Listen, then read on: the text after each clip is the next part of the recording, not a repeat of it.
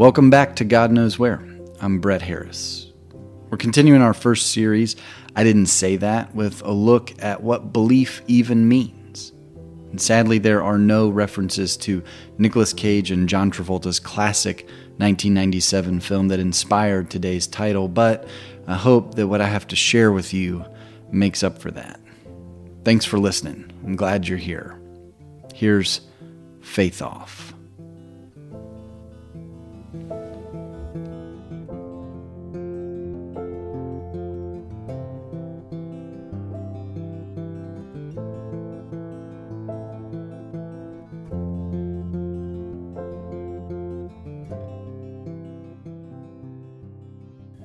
Jesus might not have said that we need to accept him as our personal Lord and Savior. We might still believe that we do. We might not. But regardless, on several occasions, Jesus does bring up this topic of believing in him. As I mentioned in the first episode, there are just a few occasions where he does so, and mostly they're in John's Gospel.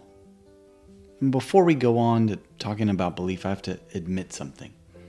I admitted it in the first sentence of my first sermon at University Baptist Church, and I reminded the folks there of it in the first sentence of my last one. I'm a nerd. I love words. I love finding just the right word to make a point. I love that Japanese has a single word for the stack of books on your nightstand that you're probably never going to read. It's tsundoku, and I hope I'm pronouncing that correctly. And it's not just Japanese.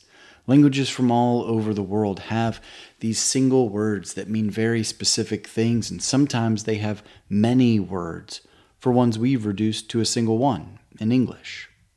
Greek has 4 words for our word love. If you've been to a wedding where the pastor read from 1 Corinthians or sat through any sermon on the topic of love, then you've almost certainly heard this explanation, so I won't belabor it here. Back to belief. Jesus might not have said that we have to accept him, but this word believe does pop up a lot when we read through the Gospels, if not from Jesus' mouth, from those who were writing his story. And you may be asking yourself, Brett, isn't this about what Jesus didn't say? Not a word that gets used all the time in the Gospels? And you're right, it is. But I don't think Jesus meant what our translations tell us he said. I think he said and meant something different. Believe is an English approximation of a Greek word, and that word is pistis. And I can already hear my children giggling. Pistis. Anyway, pistis in its various forms is found somewhere near 250 times in the New Testament. And overwhelmingly, something like 95% of the time, it's translated either as believe or faith. Believe in, have faith in, and so on and so on. But that remaining 5% or so, however, gives us this different translation. It's one of commitment or pledge or trust. So why the differences? Do those differences matter? I think they do. Because when I believe something, I do so with my head, my mind, my brain. Belief is logical. It's an agreement that we make to information that we see. If I use a level to measure the shelf I'm about to install and the little bubble is between the 2 lines, then I believe that that shelf will be level, and whatever I set on top of it won't fall off. And when I have faith in something, I do that with my heart. I have faith that Steve Forbes will return Wake Forest basketball to the Tim Duncan years. I don't know that he will, but I have faith. My faith will be tested. It may be wrong, and at any point I can lose it or I can place my faith elsewhere. But when I trust something, though, I give up control. If I have a tumor growing inside of my body, there's nothing I can physically do to get it out. I mean, I could take a swig of whiskey and bite down on a towel and give it a go, but I don't really want to do that. So, in these cases or in others, we put our trust in a surgeon to remove a tumor or to repair a joint or to sew up a wound. We put our trust in them to do what we can't do. I accept that I can't know what I don't know and that there's nowhere else I can turn for help in that moment. So which one of these sounds to you like what Jesus might have meant whenever he used that word pistis? Or what might all those folks who wrote down his story and passed it down to us, what might they have meant when they chose to use that word? I know what I think. I don't think Jesus ever wanted us only to believe. I don't know that he always wanted us to have faith. I think that he wanted us to trust. To trust that what he says is true. To trust that what he did will work if we do it too.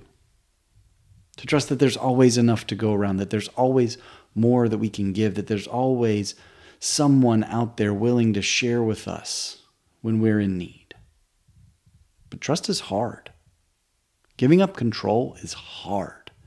Being comfortable with allowing someone else to care for us or do right by us or consider what is best for us is really, really hard.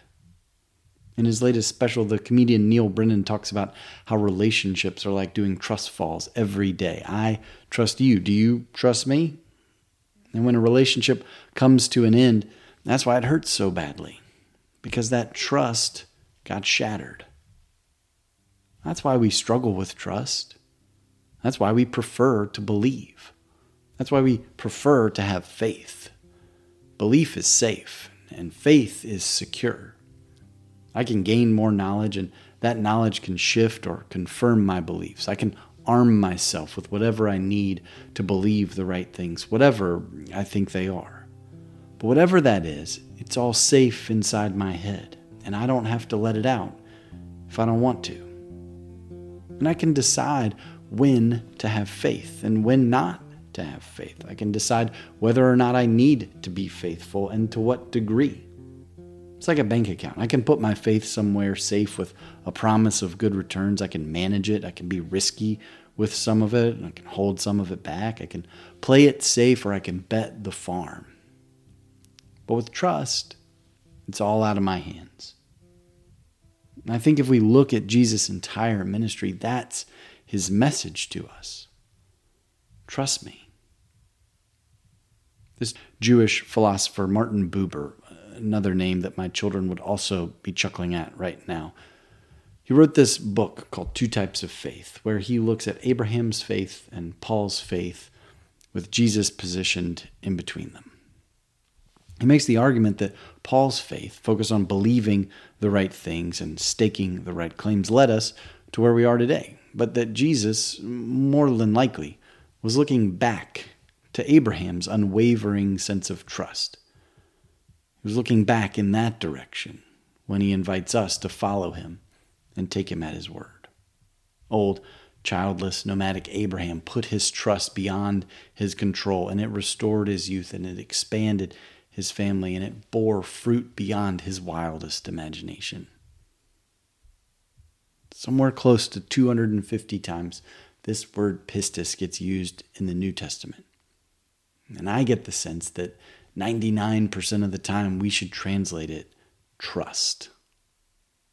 I heard a sermon once where the preacher made the same suggestion, and I'd give them credit for reshaping my thinking about this word if I was smart enough to remember where or when I heard it. All I know is it's not my idea, but I do think it can make the difference in how we live our lives.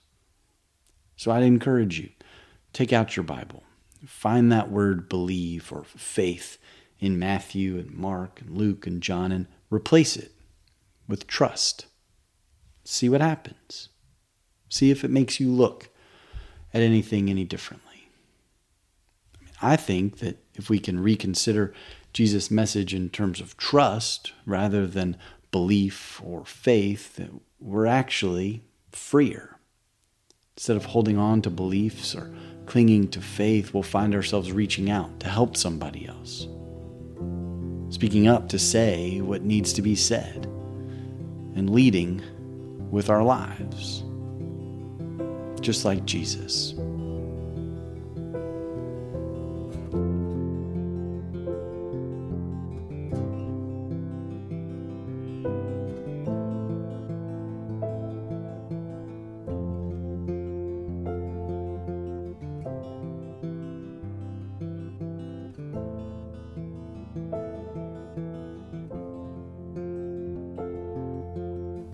God Knows Where is written, produced, and edited by me, Brett Harris, with music by Thomas Steinwinder and Michael Trest, and unwavering support from my wife Elizabeth.